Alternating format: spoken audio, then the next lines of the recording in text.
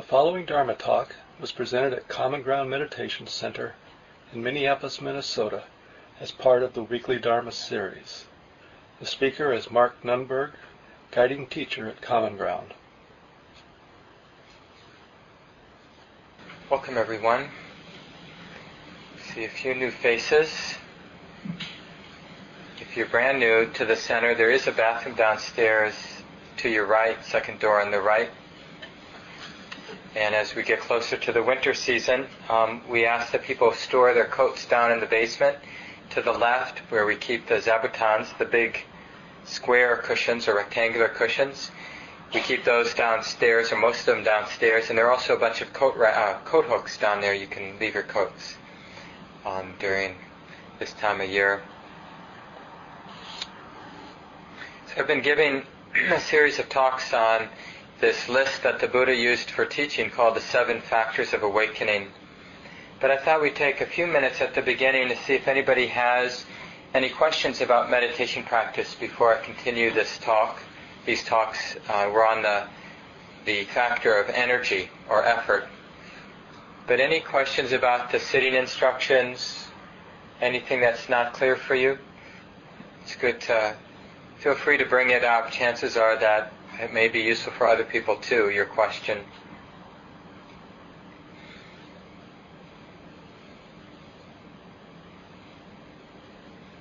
So you know what you're doing? Then tell me. I was just on a 5-day or 6-day meditation retreat at the Christine Center with a visiting Buddhist monk, Ajahn Amaro, a pretty well-known teacher now in the West, and he's a British man. And probably one of the real characteristics of mindfulness practice, or just the intention to be awake, to be really present with what's going on, is it's humiliating. Because if you've done this for any length of time, you know that we may have the intention just to be clear, knowing the body's like this, the mind's like this. But how long is it before the mind just gets swept away into thought, and we're just lost in proliferation? One thought leading to the next, reacting to this, wanting that, judging, comparing, or just meaningless thoughts sometimes. Now, these are thoughts where we're not aware that they're thoughts. And the nice simile that's often used is, it's like when you're in a movie theater and you don't realize you're in a movie theater because you're so engrossed in the movie. So that's how it is for us most of the time. So if it feels like things are going well, it might be time to take a closer look. Now, sometimes practice does go well. The mind is, for whatever reason, it's disenchanted with our thinking, with our habits of proliferation, and it just wants to do something simple, like know the breath as it comes in and goes out, or no hearing, or no walking if we're moving. But that's not usually the case. So, any questions about meditation practice? It's okay if you don't have questions, because mostly the answer is to keep trying and be patient. To be satisfied with a few moments of being mindful, and just to slowly be more clear about what it means to be mindful and what it means when we're not, what it's like when we're not mindful, and to understand the protection of being mindful, how protecting it is for the mind when we're mindful. It's like all of a sudden we see things coming that we wouldn't otherwise notice. We see mistakes before they're mistakes. We see the possibility of speaking unwisely, or of not speaking when we really should say something, doing something or not doing something. It's just like we start seeing it, and then we can make more wise choices in life. And when we're lost in our endless proliferation, we're not only driving blind, but we're under the influence of habit energy, which is often driven by fear or greed or anger or just some kind of more primitive neediness. emotional neediness. And this is just how it is. Jen? Kind of a minor question, but when you were talking about investigation, you talked about how becoming aware of the present moment sometimes expands the more upwards there. I forget exactly how you said it. And I had a recent confusion sometimes regarding what exactly is the present moment. And I'm thinking, for example, I work in a very chaotic environment, and my attention can be brought to several different facets of my work environment. And sometimes it's difficult even to choose on which to focus. And given that, I mean, the thought that struck me is there are many present moments, and I'm not sure which is correct. Is it one present moment that's just expanded, or are there many present moments? Yeah. So, the present moment, when we talk about the present moment, of course, we'll need an object, but any object will do, because it's much more about how the mind is relating than what it's relating to. And in that moment, I'm not sure, but in that moment, it might have been that the easiest way to Dhamma, the way it is, the present moment, is to understand that the mind is confused or uncertain about what to do, or maybe that there's some doubt. And when we open to the present moment or to Dhamma the way it is, there's a particular flavor, and that's more what we're looking for than like what object. There's a particular flavor, and that particular flavor of Dhamma is its movement. One of its characteristics is it's moving. It has a dynamic quality. It can't be captured with a concept. So when we open to doubt or uncertainty in that moment, although I'm giving it a word, I'm naming it as doubt or uncertainty, the actual experience, the moment-to-moment experience of doubt is an intuitive awakening to something that's moving, that can't be grasped or known. And so it has a feeling of intimacy, and it doesn't have boundaries that a concept tends to give something. So in that sense, it has also the characteristic of wholeness, the absence of boundaries, which also makes it hard to capture. And it's like, of course, this moment would work too, the moment that we're all having right now. And of course, it's the particular object that any one of us might use in this moment would be different. Somebody might be really like looking at intense knee pain. Another person might be feeling a little claustrophobic with the crowded room. Another person might be feeling a lot of happiness for just being in a wholesome place with a nice group of people. But if we start opening to that moment, the openness itself is, in a sense, the defining characteristic of the present moment. It's the letting go of the limiting concepts that, in a sense, defines the present moment, but rather than what we're opening to or what we're seeing.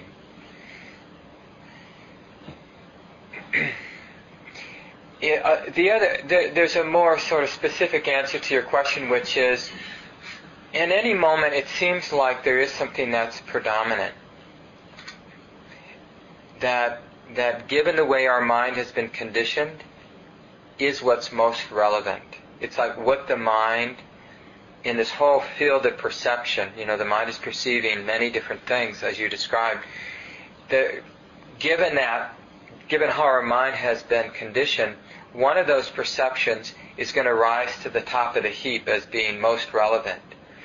And it is easier to open to that. Because if we try to open to something else, like the breath, when the knee is screaming with pain, if we try to open the breath, part of the part of the mind that wants to attend, or that can notice, it's being drawn to feel the pain this, screeching, difficult sensations in the knee. And so then we have to exert some effort or willfulness to stay with the breath. So, in a sense, there is a predominant object, but we don't necessarily find it by trying to figure it out. You can just see where the attention goes. And if it doesn't go anywhere, then look at the doubt. Like if you're not sure where to put the attention, then, and you just relax with that, then just know that. Just know the uncertainty. Or it may be that none of those objects are important, and what you're aware of in that moment of indecision of what you should do or what you should pay attention to is just the experience of knowing. And so this is something too that opens up in moments that we have to be relaxed with, where there is a quality of knowing that this is the present moment, but not any particular object being clear in that moment. And that's okay too. Sometimes there's just the knowing of space, I guess you could, if you want to give it a word, the space of now, without anything clear. It's not that there aren't objects, but there's nothing being clearly framed or highlighted in that moment. It's just more a sense of knowing. And then it's really nice to trust that part of the mind, not to be dependent on an object.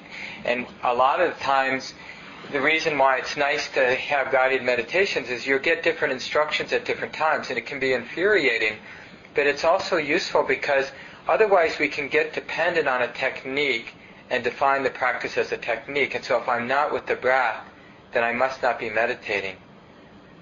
Or if I don't have a clear object that I'm focusing on, then I must be doing something wrong. But to understand that it isn't about the object, the freedom that this path is about is how the mind is relating. It's the quality, the presence of wisdom or not in the mind. So wisdom in a Buddhist sense is the wisdom of not clinging. So knowing without clinging, awareness without clinging. And that's really that's the direction of practice. And so we don't really need any experience to do that with, to realize that awareness without clinging. Even the awareness of nothing in particular, or the awareness of no object. As long as there's not clinging. But it's easy to cling like, oh, am I doing something wrong? Or what should I be doing? And then we can have awareness of that judgment or that fear or anxiety without clinging to that. Just allowing the anxiety to be like this, or the fear to be like this. And in a way, we're just allowing everything to move. The mind, the personality, the attitude, the objects. We're just allowing everything to move. As much of a cliche as it is, going with the flow is really fine. Even when the flow leads us to a traffic jam in the mind, to just let that be and to let the mind find its own way out of that traffic jam. So in a way, we're always taking the stance with this awareness without clinging. Like that's our default strategy. And when that doesn't work, then we can take a more willful strategy, like we willfully pick the mind up and we put it someplace. And I'll be talking about that a little bit tonight in terms of effort. That can be useful. But that should be a secondary strategy. The first strategy should be to take the position of awareness without clinging. I don't know if that answers your question.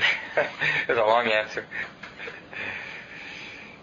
Any other thoughts before we go back to effort or energy? Any questions about mindfulness instructions?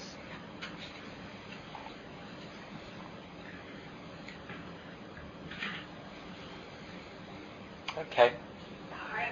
Oh, you have to be loud so it bounces off this wall and goes to the back room. Well, I think it'll be okay. You have a loud voice. Yes, I do. If you've got your knee screaming or whatever part of your body screaming, I always have great difficulty not moving, and then by that time I feel like my focus is, I've moved, so I'm usually quite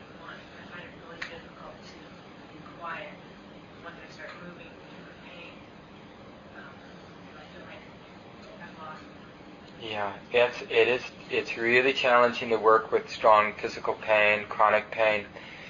And part of what you might want to do is up front at the beginning of the sit, just remind yourself that just basically speak to your body, I'm going to take care of you. I'm going to take care of you. This isn't about me harming myself. That isn't what the practice is about. And just infusing the whole practice with compassion will make us less of a rushed feeling in the movement, and you might be able to maintain the continuity even though you might have to move your body several times during the sit. That's really okay. It doesn't need to be a break, but if there's some sort of fear going on, like meditation practice is about not moving, and then your body and its tendency to have strong pain is saying, this isn't going to work for me, and then already there's some anxiety. And so if we talk to ourselves about, well, it's really about the mind and the body working together. And like I was saying to Jan's comment and question, we're not looking for a particular experience, like even the experience of physical stillness. It is helpful for concentration for the body not to move, but it's also helpful for concentration not to be overwhelmed with pain. So, you have to understand all the factors that support concentration, and overwhelming pain does not support concentration, but moving more than you need to move doesn't support it either. So we might just, bring some wisdom to knowing what the body can tolerate, choosing the best posture for the body and the best support for the body, understanding the appropriate length of time, and plan ahead of time that, okay, I want to sit for 40 minutes, but my body can handle about 10 minutes of stillness. So we plan the movements. Like, okay, at some point between 5 and 15 minutes I'll probably have to move, but who knows? So you keep an open mind, maybe this time you won't, but who knows? But when it does arise that I have to move, this is what I'll do. I have this chair, I can just mindfully come, sit down on the chair, or from the chair to the standing position, from the standing position to the sitting position, or whatever works for us. Yeah, really be pragmatic about it. Unfortunately, one of the great tragedies is that there are a lot of people who are intuitively drawn to meditation practice, but can't sit in a cross-legged position, so never decide to take up the practice, as if somehow sitting in a cross-legged position is synonymous with awareness without clinging. The whole idea is to practice in all the postures. The Buddha taught this. But the idea of the sitting posture, the reason it's gotten sort of become a symbol of meditation practice, is for a healthy person with some flexibility, it's often the easiest posture to learn meditation practice. But it's not true for everybody, because every body is different. Our body histories are different, and each body requires special handling depending on what's been going on. How old we are, the injuries we've had, the genetics, all those things matter. Anything else? Paul? Sometimes when I'm practicing at home, it's sufficient just to have sat there. Even though if you were to evaluate it, you may say, well, you could have done better in this way or that way, but I sat there. That's sufficient. Yeah. And it's very, very helpful to do that. Yeah, I totally believe it, and I feel like I benefited a lot from just sitting there. Now, it doesn't mean it's not. There's more going on, so I don't want to. Because if we just sat there and went unconscious or went into some trance state, it wouldn't help. But just sitting there means that there's an intention not to get involved in all of our inclinations. So we're resisting them because we understand the limitations. Sure, we could get up and watch TV, but that doesn't lead anywhere.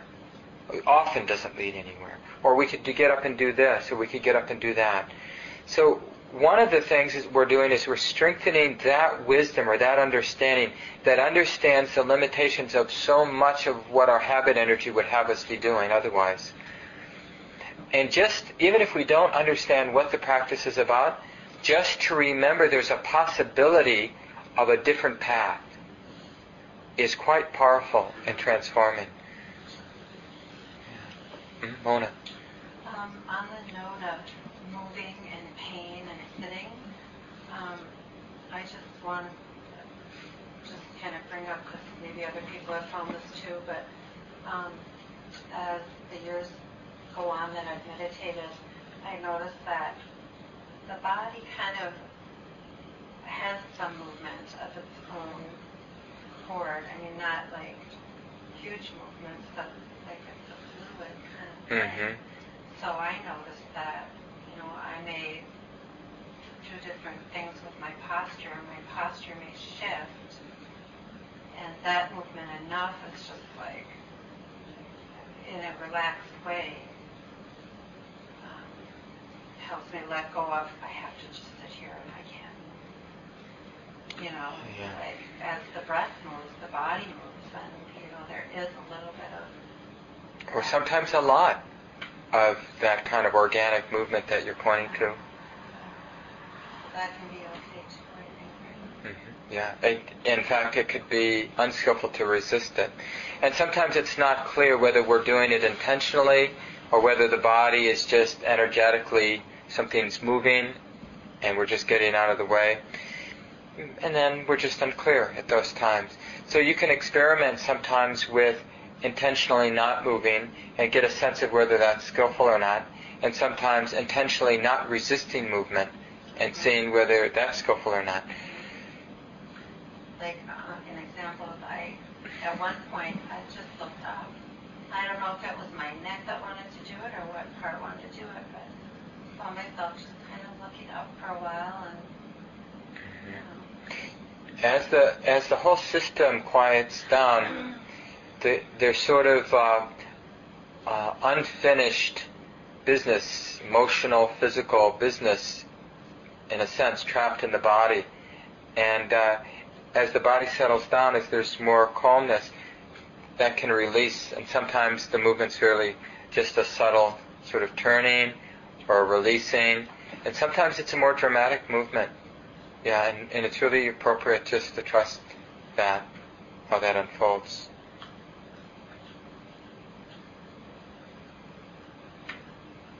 Anything else? Are itches almost always to be hopefully ignored because they're not pain?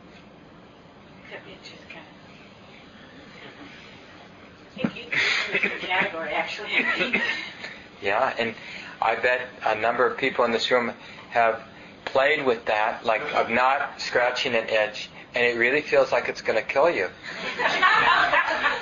It's amazing, and it's really a good lesson to see how something seemingly harmless, how, of course, the itch itself is harmless, but the mind's response or reaction to the itch it gets as big as the universe.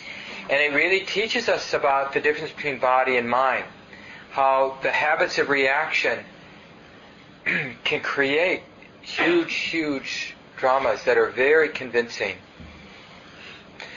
And sometimes, in terms of practically what to do, sometimes you just have a sense of the strength of your practice in that moment. And if it feels strong, then I would really stay with it, and not move.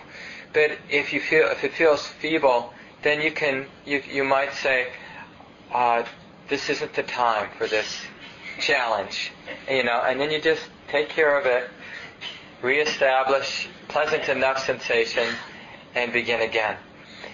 Because otherwise, I remember when I was being trained to be a school teacher, this amazing statistic. I can't remember exactly how the research worked, but somehow researchers determined that the optimal process for learning is to have something like 90 to 97% success and 10 to 3% failure. So if you were giving a kid a worksheet if you wanted the kid to master that skill, the best kind of worksheet would be one where he or she would get 95, let's say, % of the answers correct and only make mistakes on 5 out of 100. And then that teacher would kind of give them some feedback on those and praise them for the ones that they were successful. And so this is a principle in learning. If we're sitting and the instructions we've been given from the teacher, like I think Wynn did too, but I once got an instruction from a teacher to notice every blink throughout the day.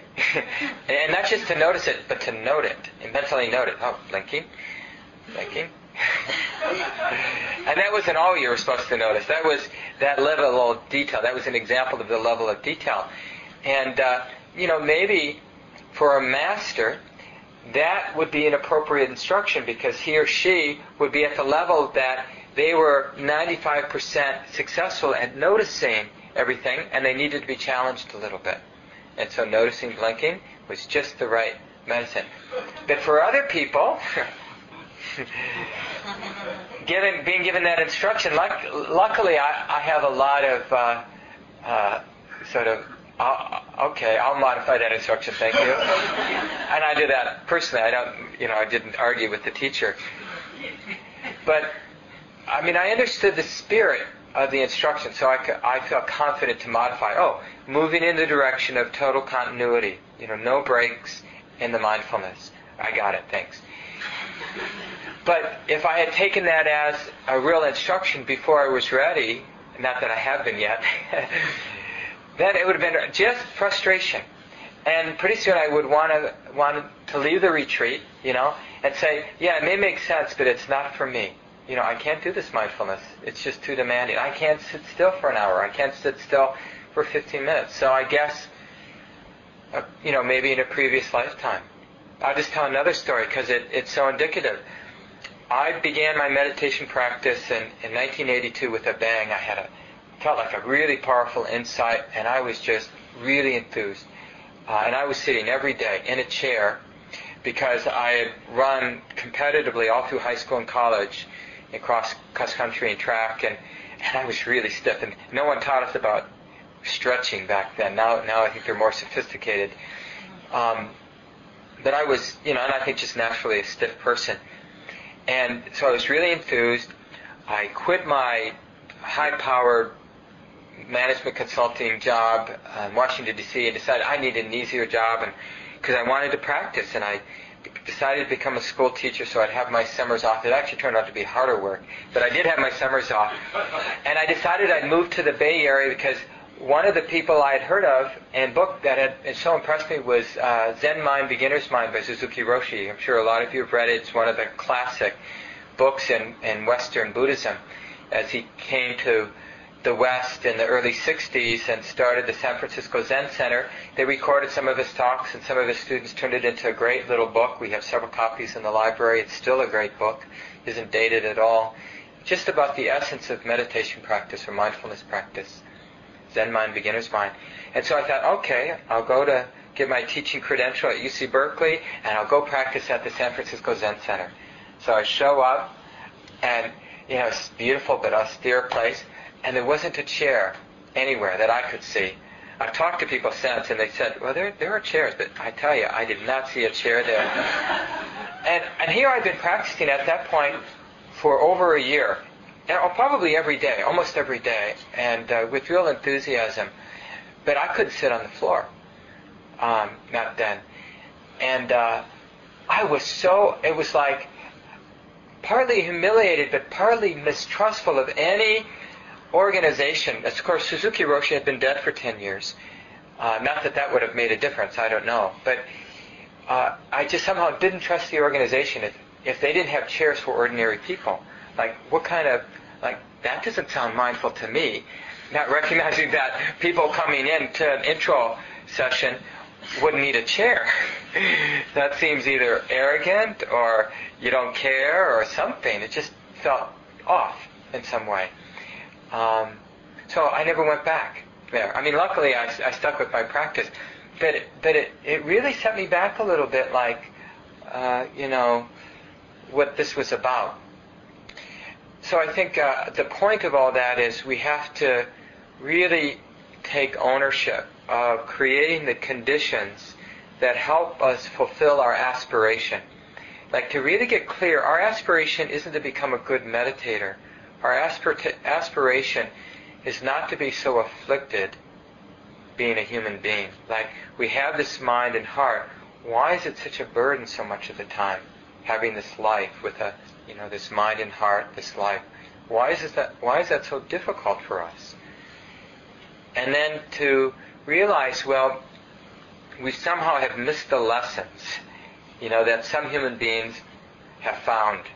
And we just need to learn those lessons. So what can we do to support this learning? And that's really where meditation practice comes in. What can we do to support this deepening wisdom about how the mind gets in afflicted states and how the mind can free itself from afflicted states? And this is really what this section of the Factors of Awakening is about. So I'll just make the transition to the talk tonight, and I'll continue it next Sunday. So last week I talked a little bit about right effort, and one of the main ways the Buddha talked about right effort, or about the factor of awakening of energy, is in terms of the 4 exertions. And it's just what to do with the mind.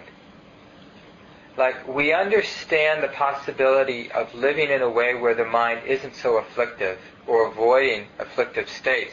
So what do we do as a formal training? And of course, the Buddha, being so systematic, he laid it out in terms of 4 exertions, 4 ways to exert the mind. And it's so common sense, but it's just a nice way to hold what we do all through our life, and then formal meditation practice is just where we're doing this formally. So we're exerting effort. In fact, I'll read the discourse, because you have to remember, in India, especially at this time, they had the caste system. They still have it today, of course. And the Buddha was born in the warrior caste. And not only was he born in that caste, but he also was a prince. So his father was the king of a small little kingdom, and he was trained as a warrior, as a kind of learning all the martial arts of the day, learning how to manage probably groups of men, and get things done. And so a lot of the way he teaches comes with that energy. And again, just back to what I said a few moments ago, we have to do that translation. I mean, hopefully our teachers do some of that translation for us. But that energy doesn't always work for people, the martial warrior energy. So when you read the direct teachings, the suttas or discourses, then you'll get some of that flavor. And if you have a personality where that's a turnoff, don't give it up. Just do the translation. Understand it's coming from a particular culture, particular time and place, from a particular conditioned mind. The Buddha also had a conditioned mind, a personality, just like we do. He spoke from that personality, just like we speak from our personality. So this has a little of that warrior energy. There are these 4 right exertions. What for? There is the case where a practitioner generates desire, endeavors, arouses persistence, upholds and exerts his or her intent for the sake of the non-arising of unskillful qualities that have not yet arisen. So that's the first exertion. To put forward effort to prevent the arising of unskillful qualities that aren't currently in the mind. And I'll talk about this, but I want to just give us the lay of the land here. And then the second one, the person would exert one's intent for the sake of the non-arising, for the sake of the abandoning of unskillful qualities that have already arisen. So the short way to remember the first is to prevent unskillful qualities that aren't there from arising, and the short way to remember the second is to abandon unskillful qualities that are present in the mind. Right? It's just common sense. You can probably guess the next two. right? So if we've already abandoned what's unskillful and prevented unskillful from arising, what else would we want to do with our energy? Well, we'd want to exert our energy to develop the skillful qualities that aren't arisen, right? We'd want to develop them. And then the fourth is to maintain the skillful qualities that are present, right? So this is just a nice way, well, this is all we have to do to become a fully enlightened, happy, wise, loving human being. We simply need to take our life energy, the capacity to make effort, and exert it in the direction of preventing the mind from going in directions that are unskillful, from abandoning unskillful qualities that are present in the mind, from developing skillful qualities, and maintaining skillful qualities that are present. And then the Buddha says, just as the river Ganges flows to the east, slopes to the east, inclines to the east, in the same way, when a practitioner develops and pursues the four right exertion, she flows to the unbinding, slopes to the unbinding, inclines to the unbinding. Unbinding is a word that this translator uses for the word nibbana or nirvana or enlightenment.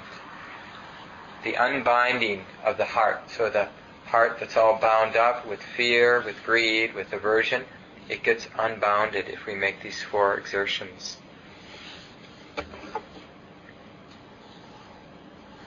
The important thing about these four exertions, it's always this way in spiritual life, that the means and the ends aren't different. They're really the same. The means and the ends are the same. So the way to exert the mind to prevent unskillful qualities from coming in, that exertion itself has to be skillful. We can't base that exertion on fear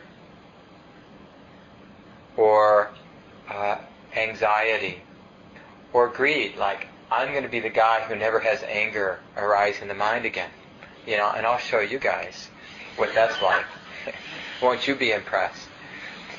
So the way to cultivate the four exertions is understanding, well, what is the proper way to prevent unskillful qualities from coming in, to abandon unskillful qualities that are present?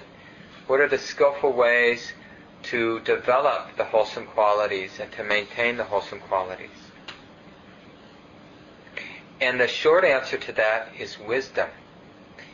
And one of the things that have been really useful for me to remember in terms of Buddhist wisdom, because it gets really subtle once you start thinking about what the Buddha means by wisdom in terms of the not self-characteristic or the how everything is just impermanent and conditional, that can be a little bit harder to directly understand.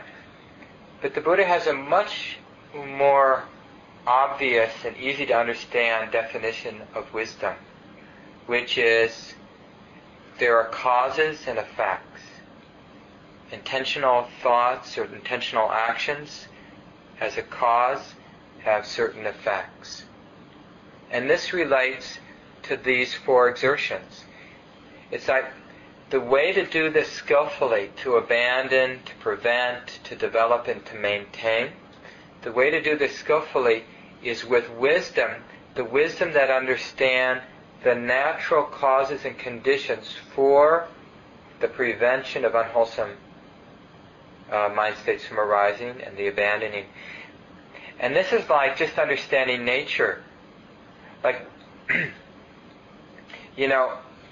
if we walked out to the river and saw one of those beautiful old oak trees, that there are a few left there along the river here, and or one of the big cottonwood trees, and I said to you, or somebody said to you, okay, you have 1 week and you need to build one of these. You need to make one of these. It would be really hard. Anything. A car, a house, a body of knowledge. But actually, when you actually look at that cottonwood tree or that oak tree, the creation of something really grand like that, it was really It was really natural. It was just a natural unfolding of causes and conditions. And this is true with everything in nature. This even includes things like the pyramids. I mean, we can look at the pyramids and think, oh my God, how much effort men and women exerted to make those pyramids. But actually, it's as much the force of nature as how nature goes from winter and somehow is able to melt all that snow and thaw all of that frost, in the ground. Like, again, if we gave somebody the task, if we gave a group of people the task, okay, take a look, there's 2 feet of snow, and then the ground is frozen to about 8 inches, and your job, is to soften all this up, to warm all this up, so that the seeds can grow, and you gotta, and you have 3 months to do that. Well, we wouldn't be able to do that probably. But yet, if we understood the natural causes and conditions, we can do these things. And are patient, right? And it's the same thing. We may think, oh my God, I have so much fear. And this, for me, is a real common mind state for me. I just, in terms of how my mind has been conditioned, there's a lot of fear. And if I think, because I've been told, that fear is an unwholesome state in the mind, it needs to be abandoned, and I should prevent it from coming. So if I just understood that, then I could just use it to judge myself or to give up, be helpless. But if I understood that the presence of fear is just the result of causes and conditions, and the arising of non-fear is just the result of causes and conditions. And with wisdom, by paying attention and just understanding the causes and conditions that lead to the abandoning and preventing of fear from arising, and the cultivation and maintenance of non-fear, confidence, well then it's just a matter of time.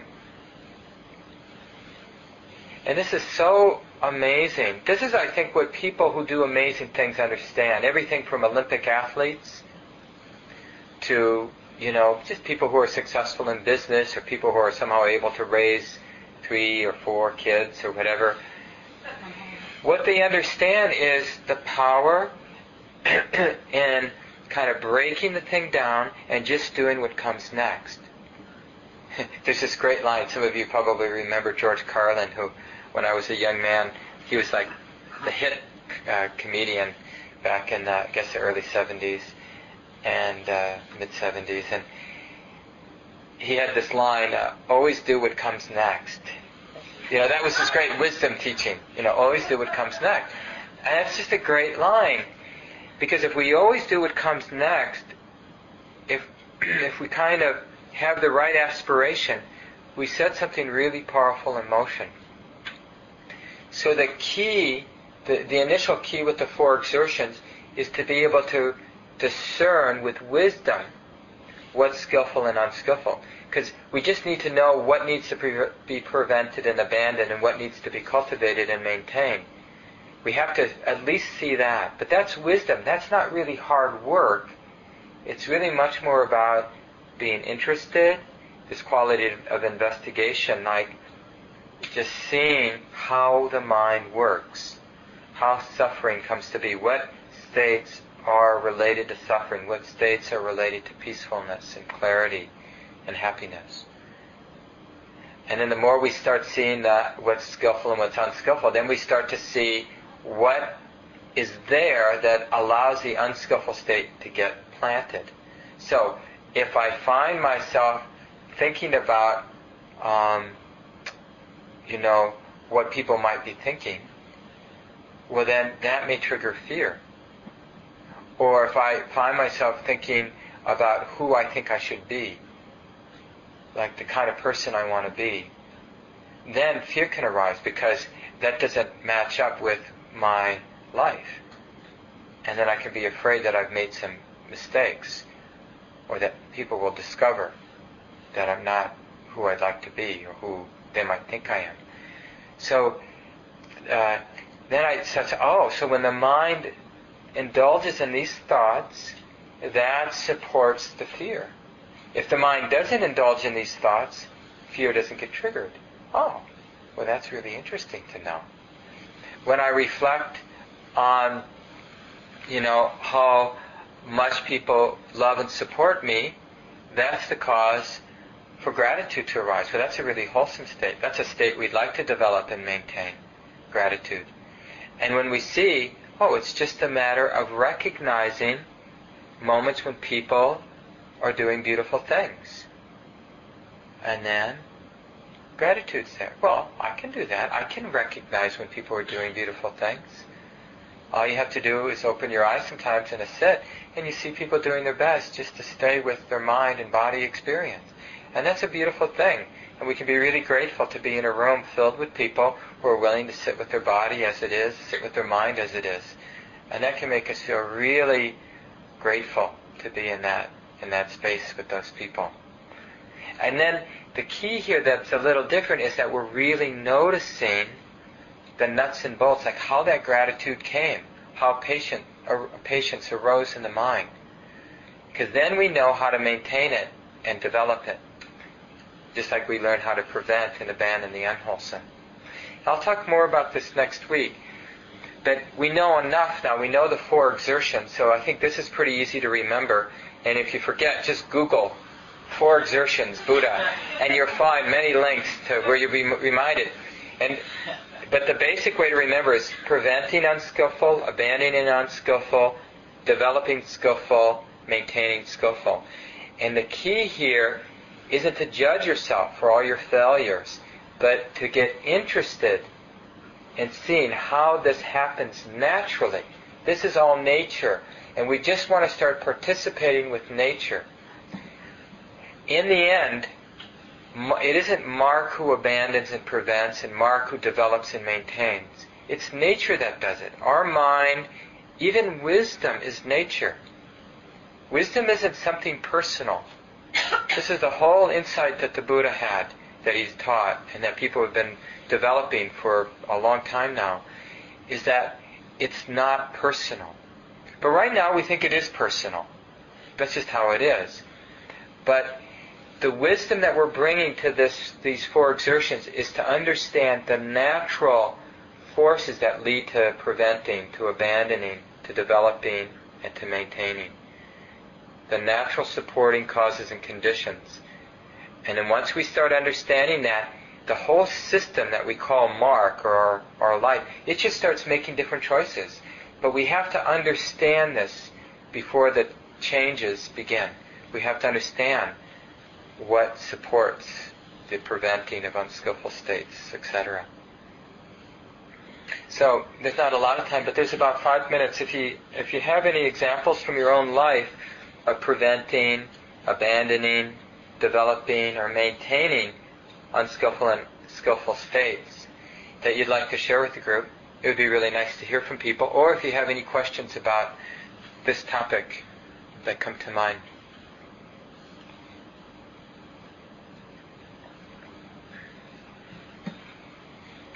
Emil. I think we use that concept a lot in recovery, because many of us in recovery are very fear-based. And one of the Jillian's and the aphorisms in recovery is that fear knocked at the door, hope answered, and no one was there. And the story is that we can maintain gratitude in the present moment, then we're going to have hope that the next moment is also going to be worthwhile. And it's impossible to have fear at the same time as you have hope and gratitude.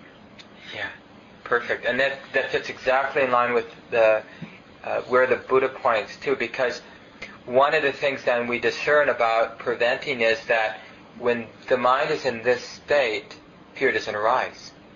And we just start getting it because it's part of the causes and conditions. Oh, fear can enter a mind that's grateful, or that's content, or that's any number of wholesome states that's loving and kind.